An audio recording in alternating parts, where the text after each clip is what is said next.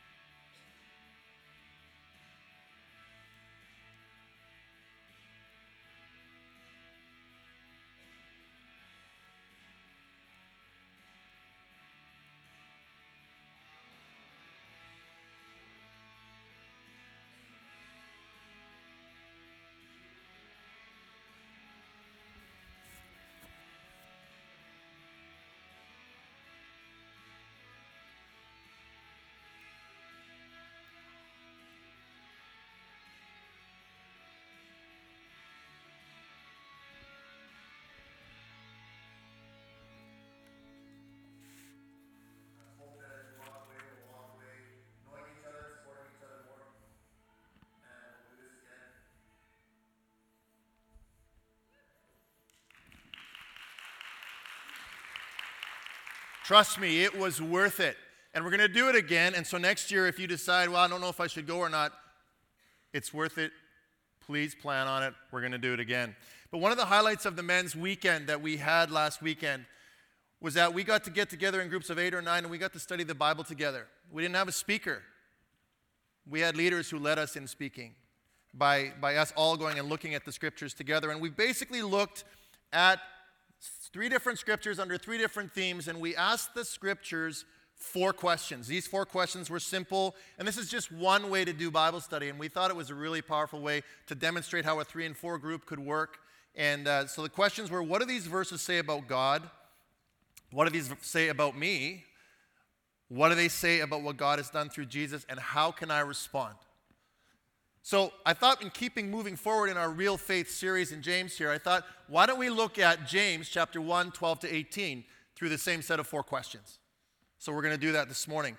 So if you have your Bibles or your electronic devices, or if you want to look on the screen, James 1, 12 to 18.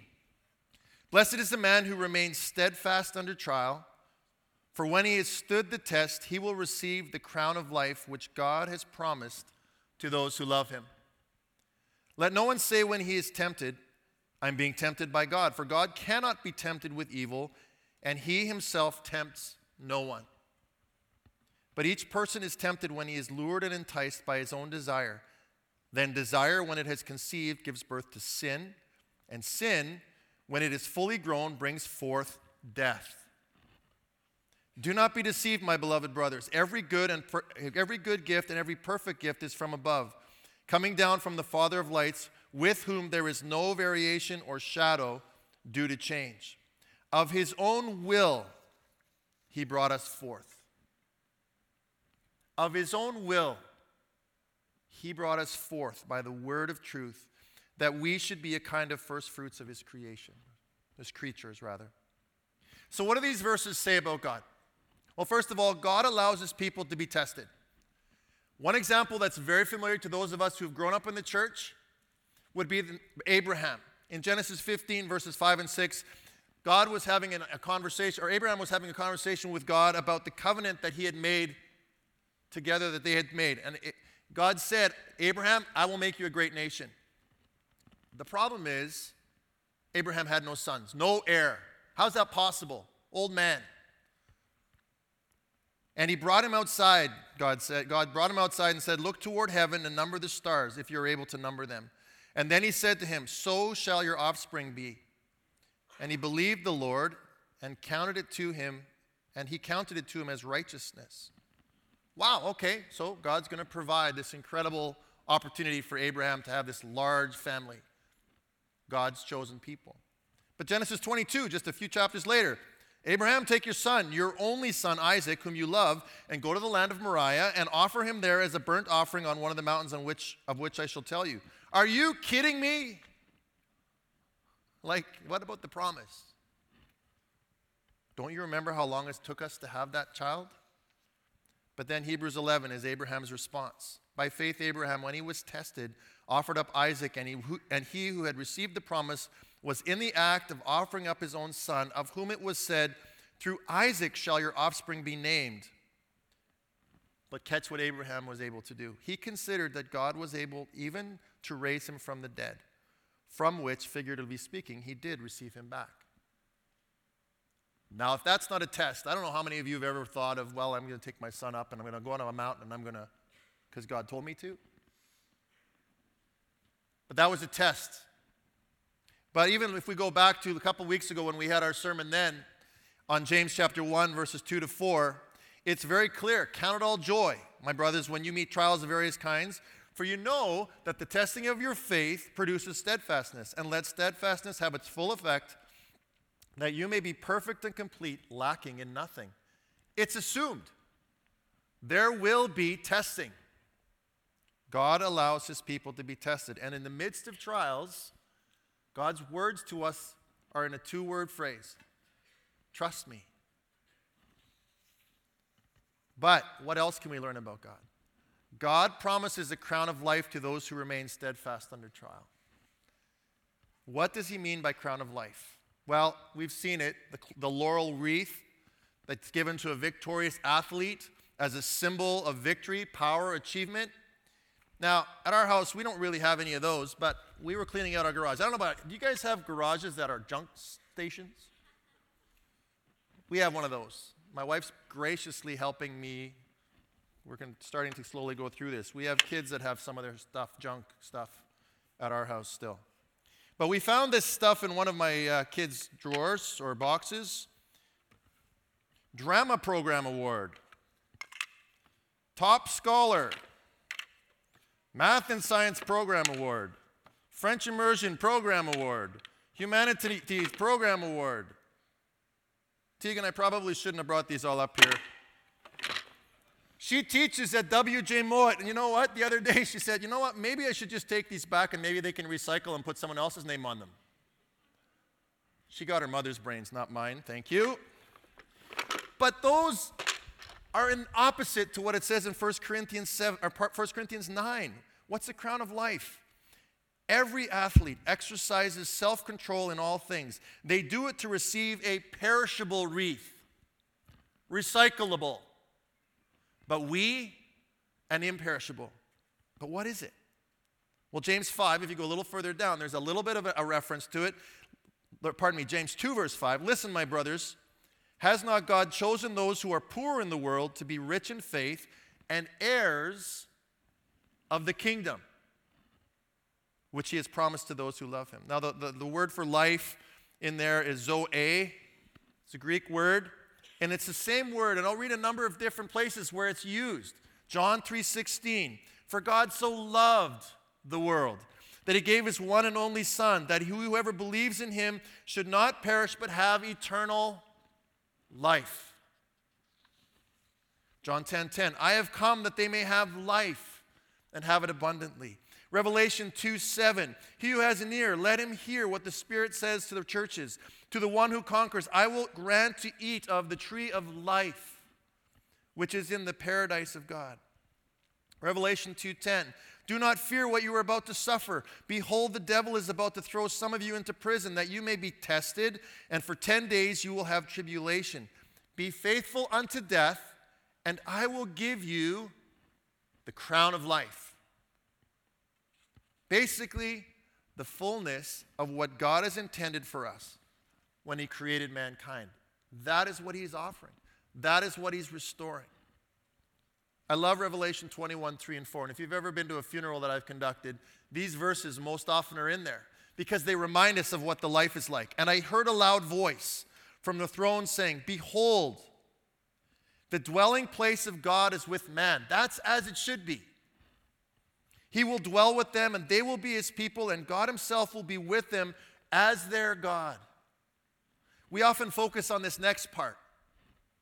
He will wipe away every tear from their eyes, and death shall be no more, neither shall there be mourning, nor crying, nor pain anymore, for the former things have passed away.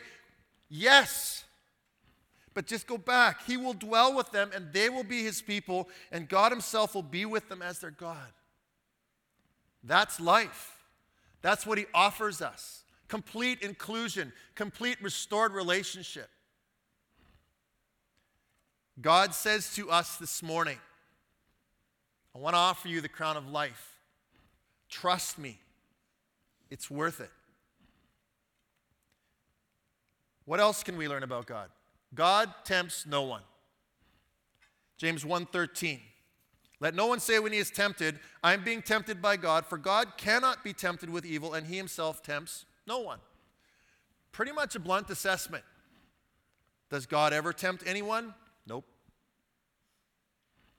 Well, why would anybody even need to make such a claim? Why would someone say, well, God's tempting me? Well, commentator Dan McCartney explains it this way. In the context of a strong belief in God's sovereign disposition of everything, it's easy to slip into the pattern of blaming God for one's own failure. Adam did it. The woman you gave to me, she gave me the fruit of the tree, and I ate it. Or even the request in Matthew 6, and lead us not into temptation, could be construed to suggest that God is the agent of temptation to evil. Although God is sovereign over the act of his creatures, and although God may permit temptation and even use it in the believer's life, God himself is not the one who tempts to evil, which would make God the author of sin. God tests by allowing and even ordaining external pressure, but he himself does not try to lure people into sinning. To do so would be contrary to his character. Now, something that kind of tends to muddy the waters when we talk about this is this, especially for those people that read the Greek New Testament or understand the Greek. You see, the word translated for trials in verse 12 and the word translated temptation in verse 13, it's actually the same word. Now, without getting bogged down too much here, the key to understanding that, because some people might say tests and trials or temptations are the same thing. But, again, McCartney, I'll just quote him to help us with that. There are some modern languages in which the word trials and temptations are, as in Greek, the same.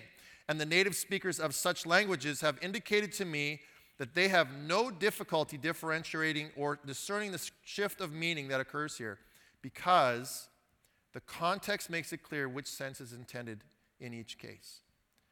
So, for those of you who that's a concern, I just wanted to bring that up. But really what James is saying here is that God tests, but he never tempts. One more thing. What do we learn about God from this passage? God does not change. Every good gift and every perfect gift is from above, coming down from the Father of lights, with whom there is no variation or shadow due to change.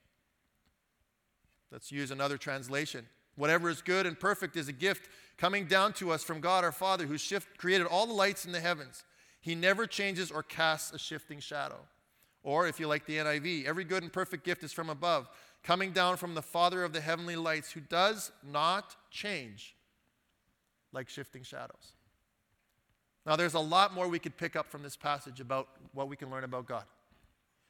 But I want to remind you of these three things. God will always allow his people to be tested, so be prepared. He will always give the promised crown of life to those who remain steadfast under trial. And he will never tempt anyone because he doesn't change. So then let's go to the second question. What can we learn about me? Well, simply put, temptation starts with me.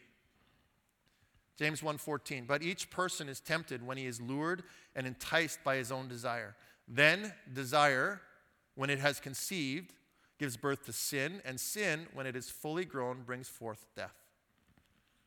Lured and enticed by my own desire. It's been that way from the very beginning. If you go back to the very story, beginning of the story in Genesis chapter 2, verse 15 to 17, it says, the Lord God took the man, put him in the Garden of Eden to work it and keep it. And the Lord God commanded the man, saying, you may surely eat of every tree of the garden. Fill your boots, have fun, enjoy, savor. But of the tree of the knowledge of good and evil you shall not eat, for in the day that you eat of it you shall surely die. What's God saying there? I made you. I know how things work best. Let me be God, and you partner with me by working and keeping what I've created. In other words, God is saying, trust me on this one. It's worth it. Let's go a little further in the story of Genesis 3. Now the serpent was more crafty than any other beast of the field that the Lord God had made. And he said to the woman, did God actually say you shall not eat of the tree in the garden? Pardon me, of any tree in the garden? And the woman said to the serpent, you may eat of the fruit of the tree in the garden, but God said, you shall not eat of the fruit of the tree that is in the midst of the garden, neither shall you touch it, lest you die. But the serpent said to the woman, you will not surely die. Like, come on, really?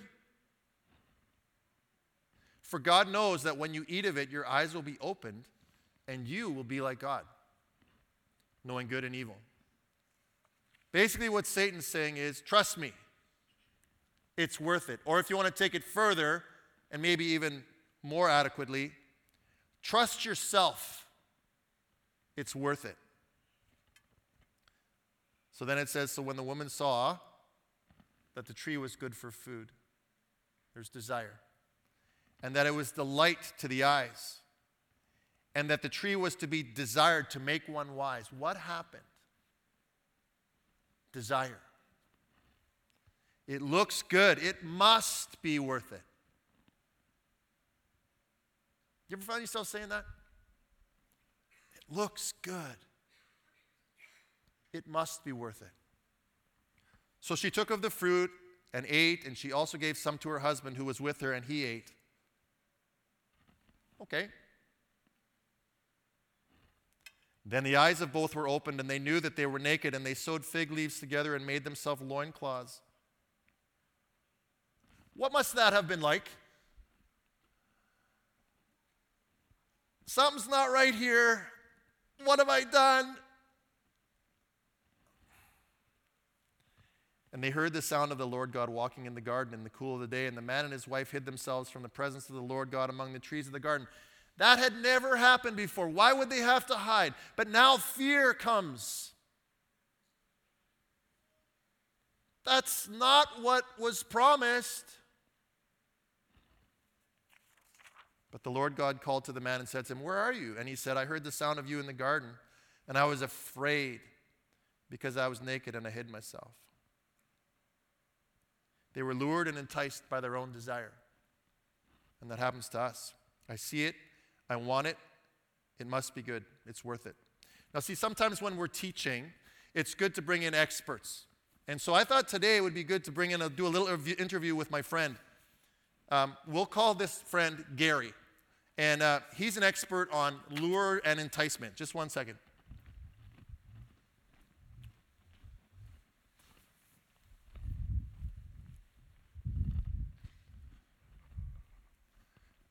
Hello, everyone. Say hello to Gary.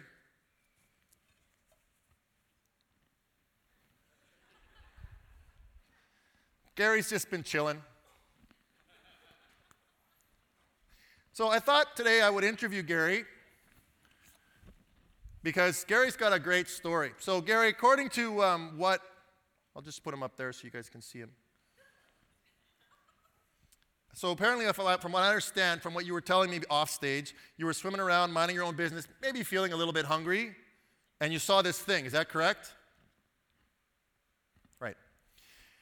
It caught your eye, looked pretty tasty, and seeing as though you hadn't eaten in a bit, you didn't want to miss out or let someone else get it before you did, so you decided to go in for a closer look. Is that accurate, Gary? Cat got your tongue. Okay. So the closer you got, the better it looked, and the better it looked, the more you wanted it. It wiggled a little here, it wiggled a little there, in just the right way, just begging you to have a nibble. Is that how it went, Gary? Why not? Desire. I'm going in. Full chomp mode.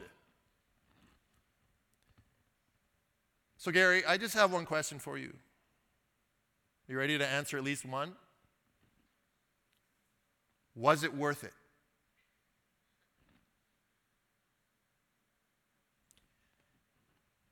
You see, Gary is kind of a humorous example, but the reality is,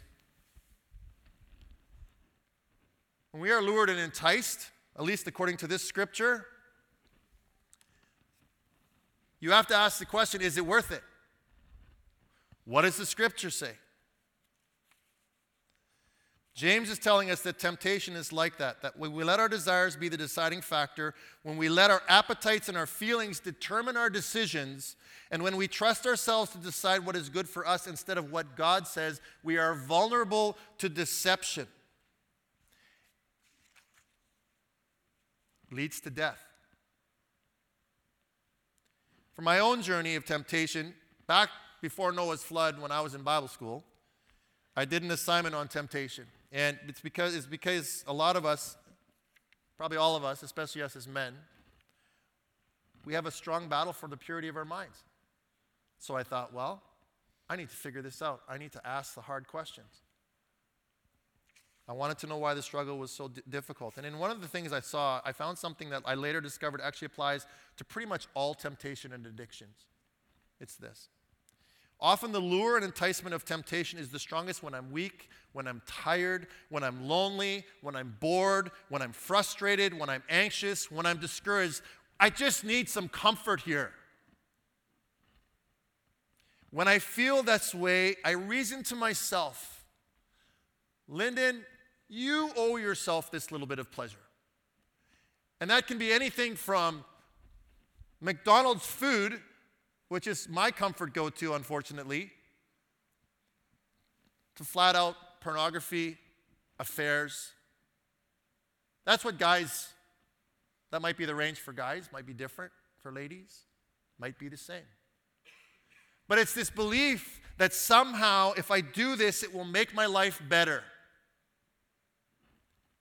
It will satisfy that ache inside me, at least for a little while. It will be worth it, at least temporarily. And honestly, folks, let's not pretend that sin isn't fun, okay? No one said sin and temptation wouldn't create a buzz. If it didn't, we wouldn't do it. But for how long? There's a buzz, there's a sense of anticipation, a comfort, but it doesn't last. Desire that lures us to seek comfort or satisfaction from anything temporary always comes up short. Worse yet, if it goes against how God designed us to live, it will bite us. If not immediately, it will eventually.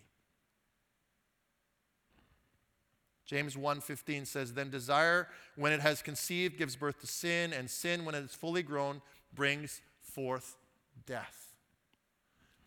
That's the exact opposite of what God has offered us in the crown of life. God has no desire whatsoever for any of us to experience death.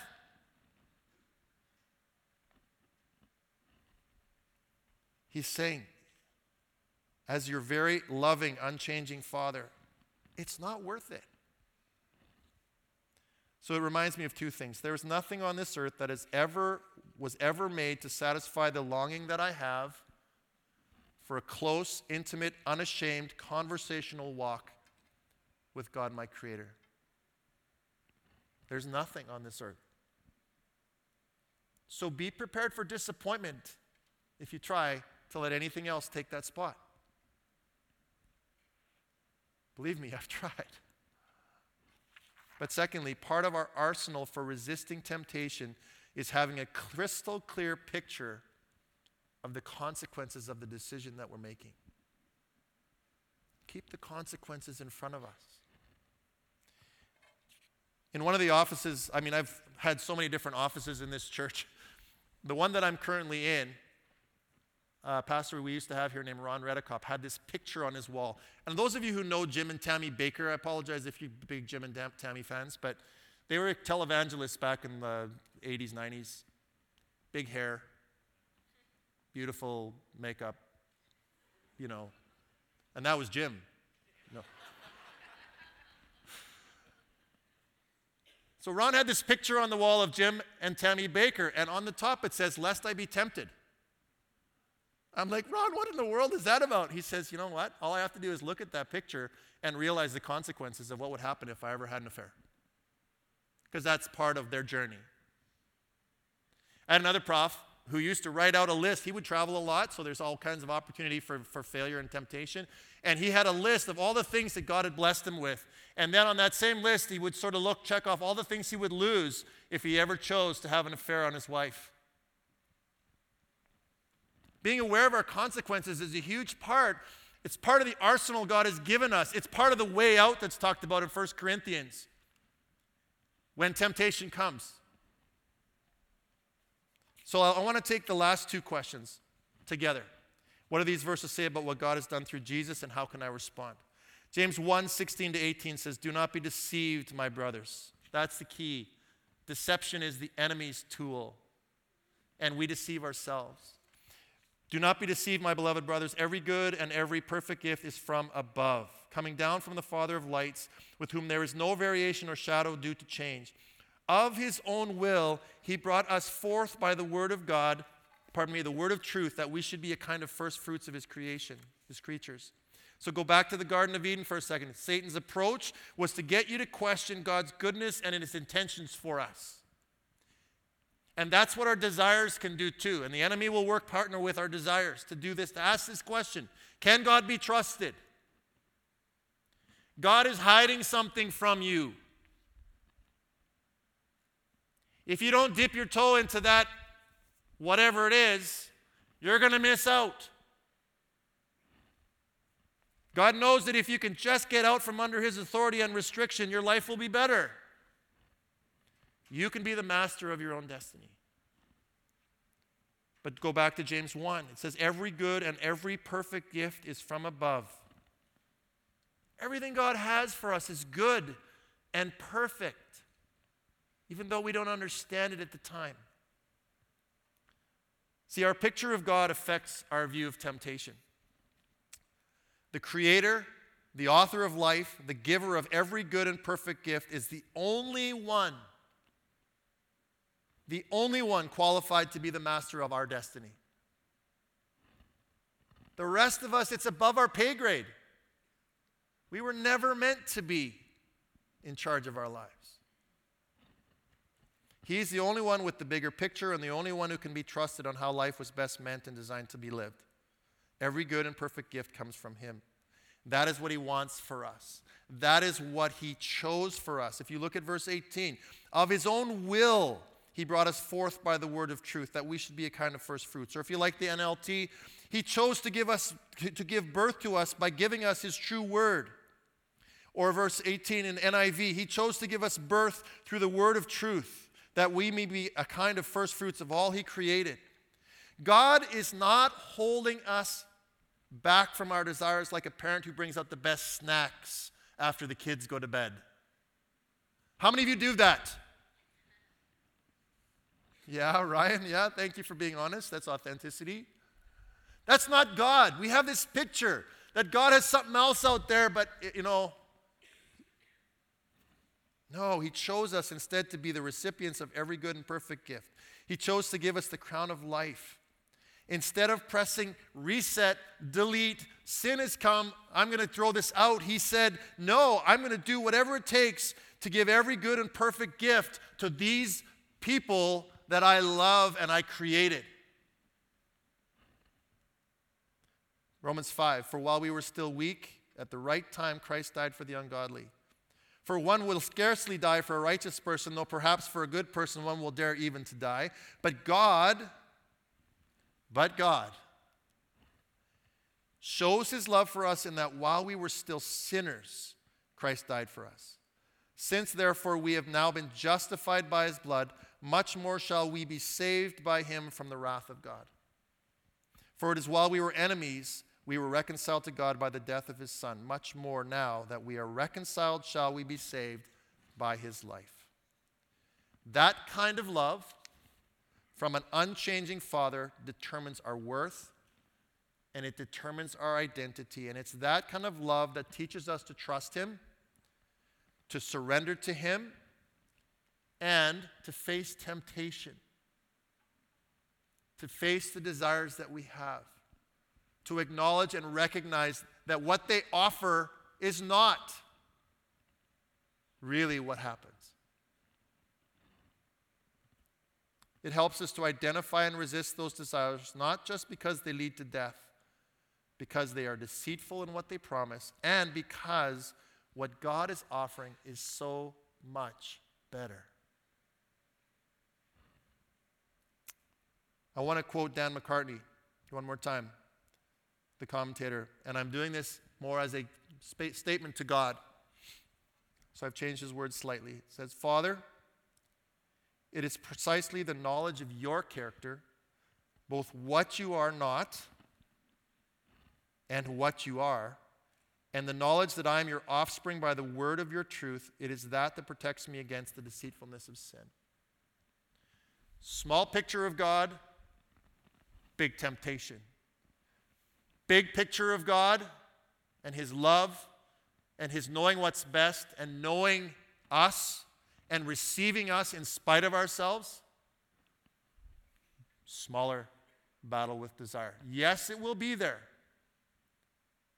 But when we know who it is that we follow, we know that this really doesn't have as much lure to it because we know it's cheap and it's useless. So I want to get practical really quick here. And I want to just give us four things that we can hang on to.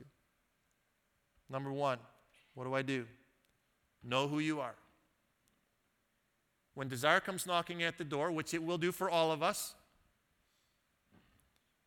I need to be able to know that I am a chosen first fruits. I am a prized possession of the Creator of the universe.